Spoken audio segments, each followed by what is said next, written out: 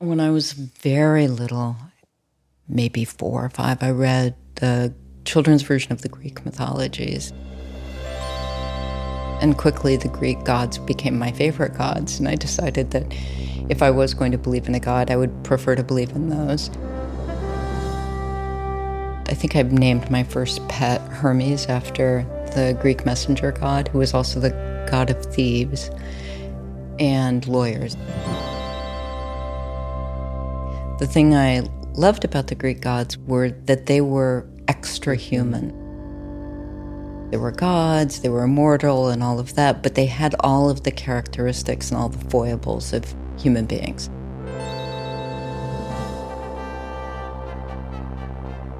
They would get angry, they would get jealous, they would cheat, they would steal, they would lie.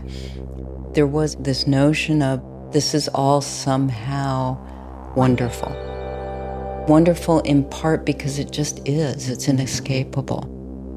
We can be better. We can have our better days, our worst days. We can have our better representatives of our species, our worst representatives of our species. But the point is that we are all of these things. We have to, on some level, accept that. Not just accept it as, well, I guess this is unfortunately the way it is, but maybe it's part of the thing itself. The pyramids had a body count. Cathedrals have a body count. In our aspirations towards a kind of magnificence, towards a kind of transcendence of ourselves, we also excel in hurting people.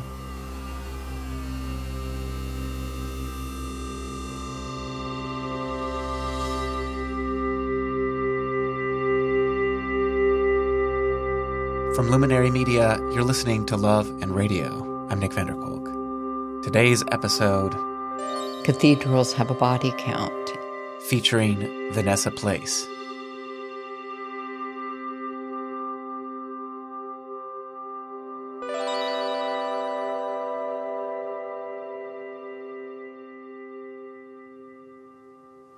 My very first job as a lawyer was I actually was a prosecutor for a brief period of time, for about a year or so. And I did a lot of trial work in that capacity. The thing was that I ended up being very uncomfortable with, what to call it, zeal on the part of some police officers and some prosecutors. The disclaimer is not all.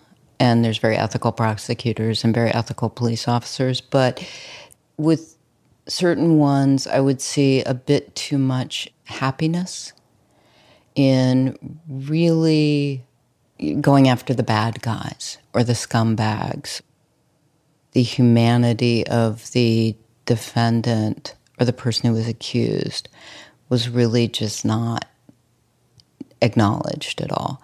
And one of the things that I think upset me the most, which is when I just decided I don't want to do this, I don't want to represent the state, was that I had a case that involved taking nude photos of underage girls. The defendant was a commercial photographer. He had gotten out on bail. I was with the detective, and the detective was supposed to be getting his cameras back from the property room to return them to this man so that he could work. I saw the detective take the box of cameras out, and the man's watching. He's waiting on the other side to get these cameras, and the detective dropped the box in front of him, smashing a number of the cameras. And it was just so petty and so gratuitous, and so it's such an abuse of power. It really made me see that whatever the, so to speak, criminal does, the reason why the state's bringing them to court is because they're a criminal. They've broken the law. That's kind of part of the job, is to break the law. But that's not part of the police officer job. That's not part of the prosecutor job. When those kinds of incidents started happening, I that was when I thought, I want to represent the criminal because at least he's doing his job. That's when I basically applied to start working in defense. My name's Vanessa Place. I'm a criminal defense attorney specializing in representing poor sex offenders on appeal. Though that sounds a little bit like a sympathetic moment. The poor sex offenders on appeal. But mostly I mean that they're indigent. It really did occur to me at some point that these were the clients, these were the defendants no one liked, no one cared about, nobody had any empathy for. Versus take somebody who, for example, was in a gang or is in a gang and they shoot someone, on some level people understand that that might happen if you're in a gang. This isn't monstrous behavior. It's not outside the realm of comprehension. We can disapprove of it or whatever, but we understand that's a cultural fact. With sex offenses, we want to treat it like a robbery or some other kind of violence legally, but it comes from an entirely different organization for the individual. I wouldn't say that I became okay with it, but I stopped trying to fit it into that same frame of understanding. I don't understand it, but I understand that it is. I hate having clients I think are innocent. Generally speaking, statistically, I'm going to lose. And when you have a client that you think is innocent and you know the chances are you're going to lose, it's a really terrible feeling. There's nothing worse than having an innocent client. I think if I was a trial attorney, maybe I'd welcome that a bit more, but as an appellate attorney, I just want them all guilty. I had a client once where he confessed to the police that it was kind of a date rape situation, and he had started to have sex with this girl. She had told him to stop, and he had stopped. Then she said, "Oh, you might as well finish, I don't care." So he did, and what he didn't really realize was that the way he was describing it, he'd essentially confessed to raping her. He knew at that point she didn't want to. That was not really consent. But in his mind, he was, so to speak, playing by the rules. That person doesn't either know or doesn't understand the lack of consent, because oftentimes a woman will freeze because she's afraid. She'll be afraid to say no. So if you've got a woman who's afraid to say no, and maybe rightly so, say a date rape situation, she doesn't really know the person that well. So you have a woman who's trying to protect herself by not antagonizing the man. You have a man who basically believes, well, if she didn't want to do it, she would have said no. And so I look at that particular person and I think, one, this is not the person I'm afraid of. I'm not afraid of this person as a rapist. Two, they're going to have to be a registered sex offender for the rest of their life once they get out of prison. Three, I don't know. I don't think he's guilty in a moral way, but he is legally. I would say about 98 to 99% of my clients are male. I have had innumerable cases where I have no doubt the woman was raped.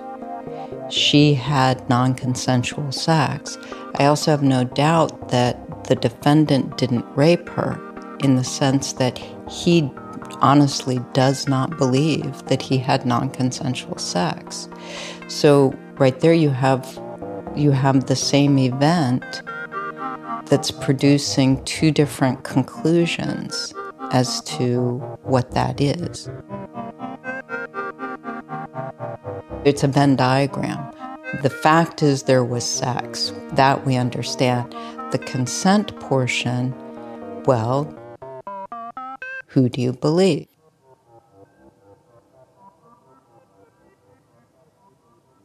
And then the law builds on this by adding other language, by promulgating a set of rules.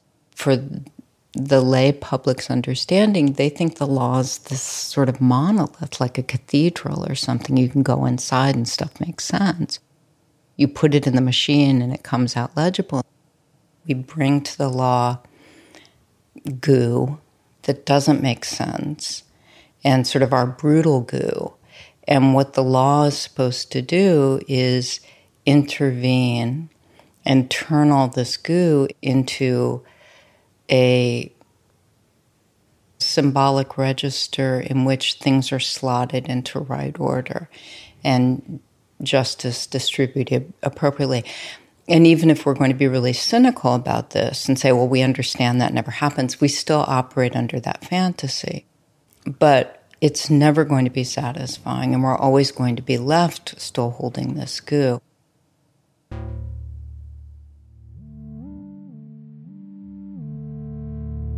No more. No more lines on the luminescence of light of whatever variation. No more elegies of youth or age, no polyglottal ventriloquism. No more songs of raw emotion forever overcooked. No more the wisdom of banality, which should stay overlooked.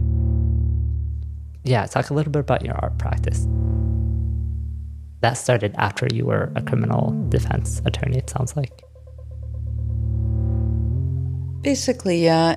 I'm a bit of a strange entity in the sense that there's not really a noun for what I do. No more verbs of embroidery. No more unintentional fallacy. No more metaphor, no more simile. Let the thing be concretely. It's not, technically speaking, performance art exactly. It's not poetry exactly.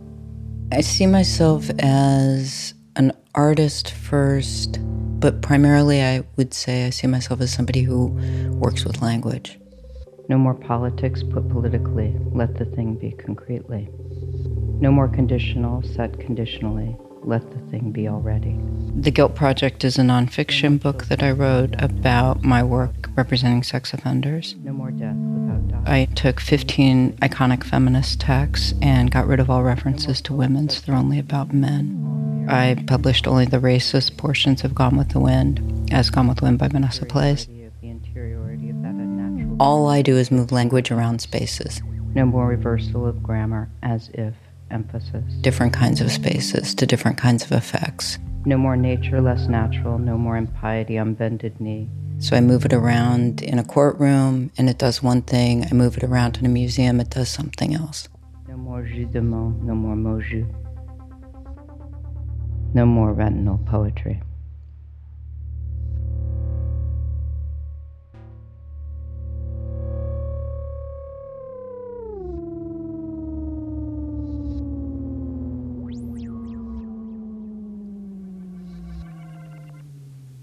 Okay, let's talk about rape jokes. There was a stand-up comic who basically was heckled or something by a woman while he was performing, and he said something like, well, wouldn't it be funny if she was gang raped right now? That started this entire, again, on Twitter and then picked up by mass media and things about rape jokes. But is rape something that comedians can ever joke about? And Sherry, didn't you Rape is not a laughing matter. I think people should be able to make jokes about whatever they want. If you're going to make a joke about rape, you got to be careful, right? You're going to have to take away every single thing that people have been victimized from and take it out of the vocabulary and the vernacular of comedy then. Because then everything, like I've been beat up before. Have you been beat up? You ever been, I've you been got your robbed ass with a kicked? gun. That's way worse than getting raped. John Bryan's been robbed with a gun. And he was... When that started happening, I started getting interested in it and thinking about, well, rape jokes must be funny in the sense that they keep being told. They may not be funny to everyone, but they are funny. Why are they funny? What is it about this particular genre of joke that carries it forward always? Freud actually said the joke was basically the discharge of repressed hostility, usually sexual or obscene. So it's a bit of violence, but it's a sublimated bit of violence. When I was thinking about it, I was thinking, well, then the perfect joke is a rape joke. What I did start to see is, yeah, there's a formal structure to it, which obvious to stand-up comics and all of that, but also sort of appealed to the poet still in me of how do I figure out what this formal structure is, and then what could I do with it? I have this body, so what happens if I get up and I tell not one rape joke, not two rape jokes, but 240 rape jokes? Do you mind reading a couple? Don't. I'd have to get. Yeah. Okay. Let's see. The problem is that I really like a lot of these jokes, which is very not necessarily an attractive quality. I was always told that I can't rape girls, but it's actually super easy. I used to be afraid of pretty girls until I realized they were far more afraid of me. Pedophiles are fucking immature assholes. I was disgusted to hear a man on a bus tell a coworker, "You're too ugly to be raped." The poor girl was visibly shaken by his hateful misogynistic jibe. To do my good deed for the day and make amends for male pigs everywhere, I decided to prove him wrong. As a judge, I'm constantly faced with the same dilemma. The black guy obviously did it, but then again, the woman is always wrong.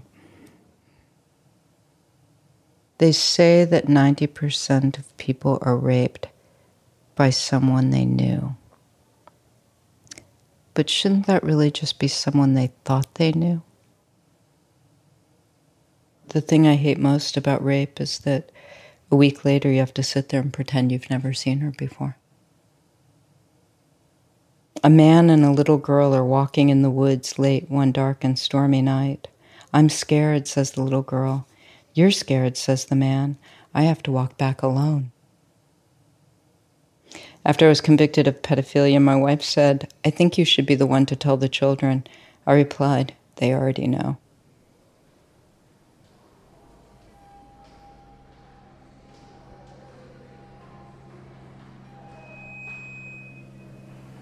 I'll be standing at the front of the stage. There'll be a mic on a stand that's capturing my voice.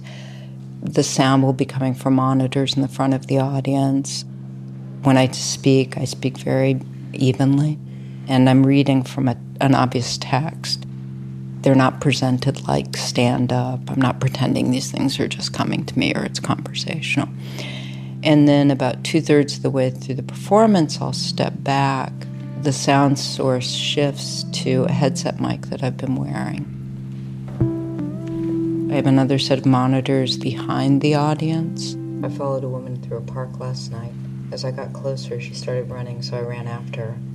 When I finally caught her, I said, "Do you have a cigarette?" "Thank God," she said. "I thought you were going to rape me." "Right," I said, "the cigarette is for after." This voice is coming not from me, but from behind them. And so it enacts that shift when they realize that I'm not really the performance, they're really the performance. And they have to make decisions about how they're going to perform. I didn't want to laugh at all, and then I did, or I thought rape jokes were kind of funny, and then suddenly I became kind of repulsed or sad or just started really liking the sound of the voice. They say 2 wrongs don't make a right. On the other hand, I rape pedophiles. What's happening here exactly? Why am I here? Why am I staying here? This is intolerable. Something about Christmas makes me feel like a little boy or a little girl. Wait a minute. Why is the guy next to me laughing? People who are afraid of pedophiles just need to grow up. Wait, okay, that was kind of funny, and that's just wrong. Little Johnny was taking confession, and he told the priest he was having impure thoughts. The girl says, "You look familiar." I just asked, "Have you been raped?" The priest nodded and said, "Yes, Johnny." That's the thing about pedophile jokes. They never get old. Look at the 2 beautiful brothers you have. There is no I in you. Yeah. Whether you're a Christian, Muslim, or Jew, one thing is true. All gods rape. I think I might have written that one. Like any other chunk of language, you start working with stuff and then you start seeing it, and then it became kind of, can I do this? And it was satisfying to actually write a joke, but then also I felt in some ways it would be a bit easy to distance myself if I said, well, all of this is appropriated, my hands are clean, I'm not participating yet, I'm just the dummy in this ventriloquist act. And I thought, but if I write a couple, then my hands are also dirty, so I should do that as well. Has anyone ever walked out of the performance? People always walk out of my performances. And which is great, fine. They've made a decision that their desire not to hear something, or their desire to be faithful to a different conception of themselves, is greater than their desire to sit in an art performance. That's a great choice. This is their privilege. This is the difference. I mean, at one point somebody said, well, rape jokes are like being raped. And I said, no, you can walk out of a joke. So what about this interview? What if someone turns off this interview because they don't want to, because they just can't sit with it? It's audience participation. That's what a performance should be in part. So turn it off, change the channel, condemn it. It's not that it doesn't matter. It obviously matters to you, and that's the whole point. Has anybody come up to you afterward and told you their criticisms or that they're a fact that they're like a sexual assault survivor? Sure. I mean, I did a performance not of the jokes piece, but a different piece. There was a woman in the audience who became hysterical and left, and apparently was in the toilet for 2 hours being hysterical. And the next day, it was a part of a conference, and the next day she came up to me and said, how do you feel about doing that to me? And I said, well, I didn't do anything to you.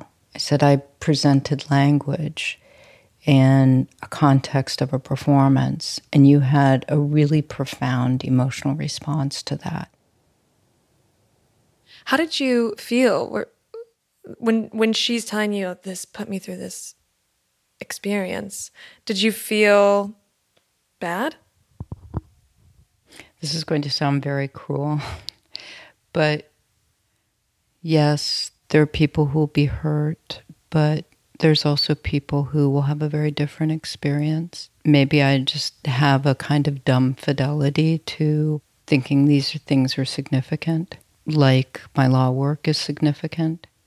When I'm making an argument that, for example, I think is actually a painful argument to somebody that minimizes what they went through or something like that, well, that's part of what happens in remaining faithful to the thing that I want to do, or the thing that the work wants to do.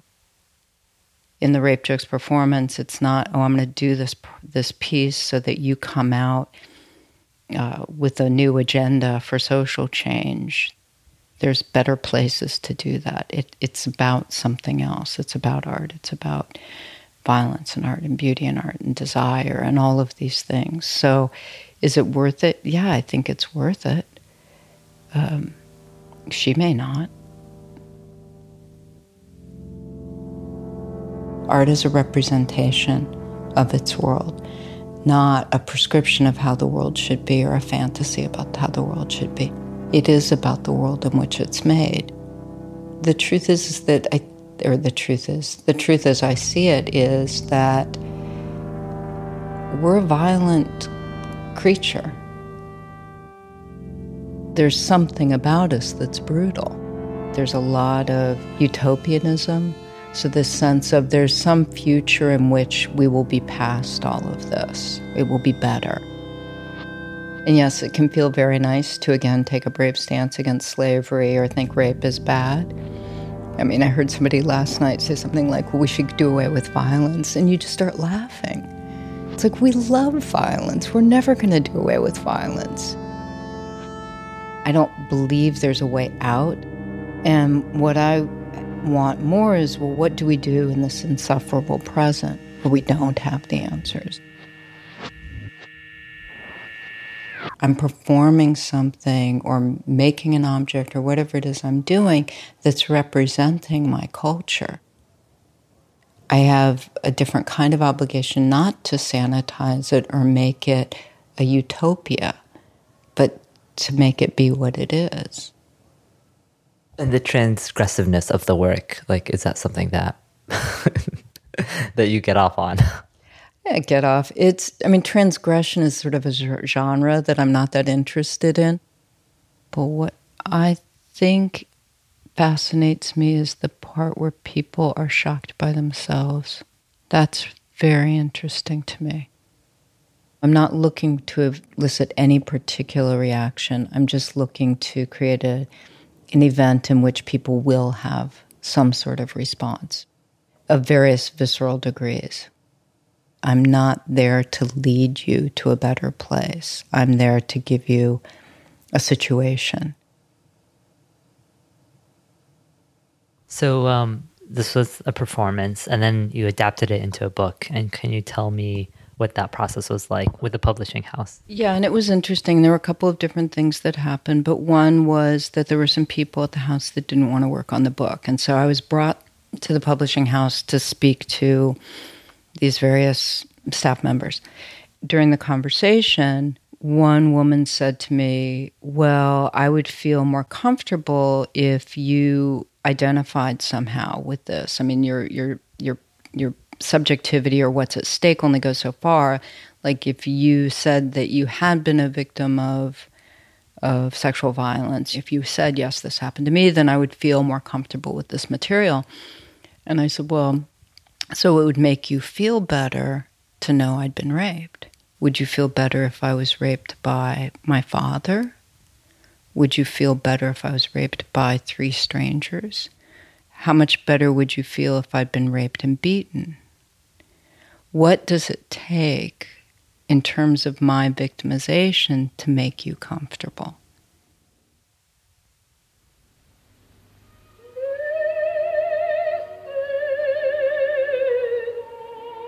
I remember going to see Tosca.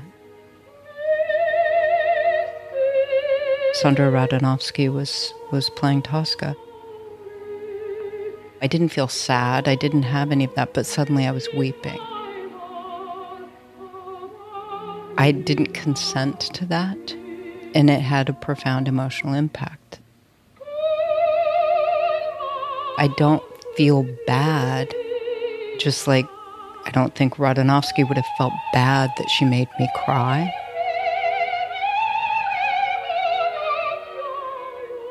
It's the great beauty of that kind of transcendence. Sometimes it's pleasure, you start laughing. Sometimes it's very profound and upsetting. And you cry or you want to vomit or something like that. But there's something that's disturbed the way I have been until now.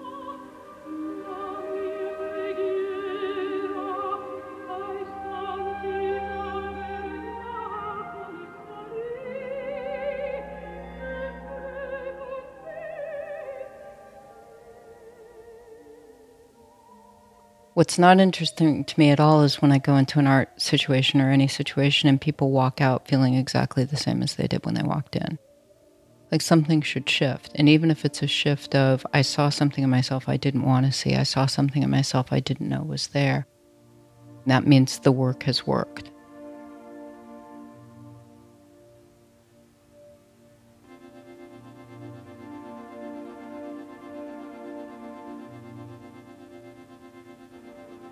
Okay. Yeah. Okay. What were you? I'm just thinking. I don't know. Where I just don't want to repeat the conversation that we've been having, but I'm kind of can't you get to that feeling in a different way? I don't know. I mean, some people have a lot of cats. I don't have a lot of cats. So I do other things.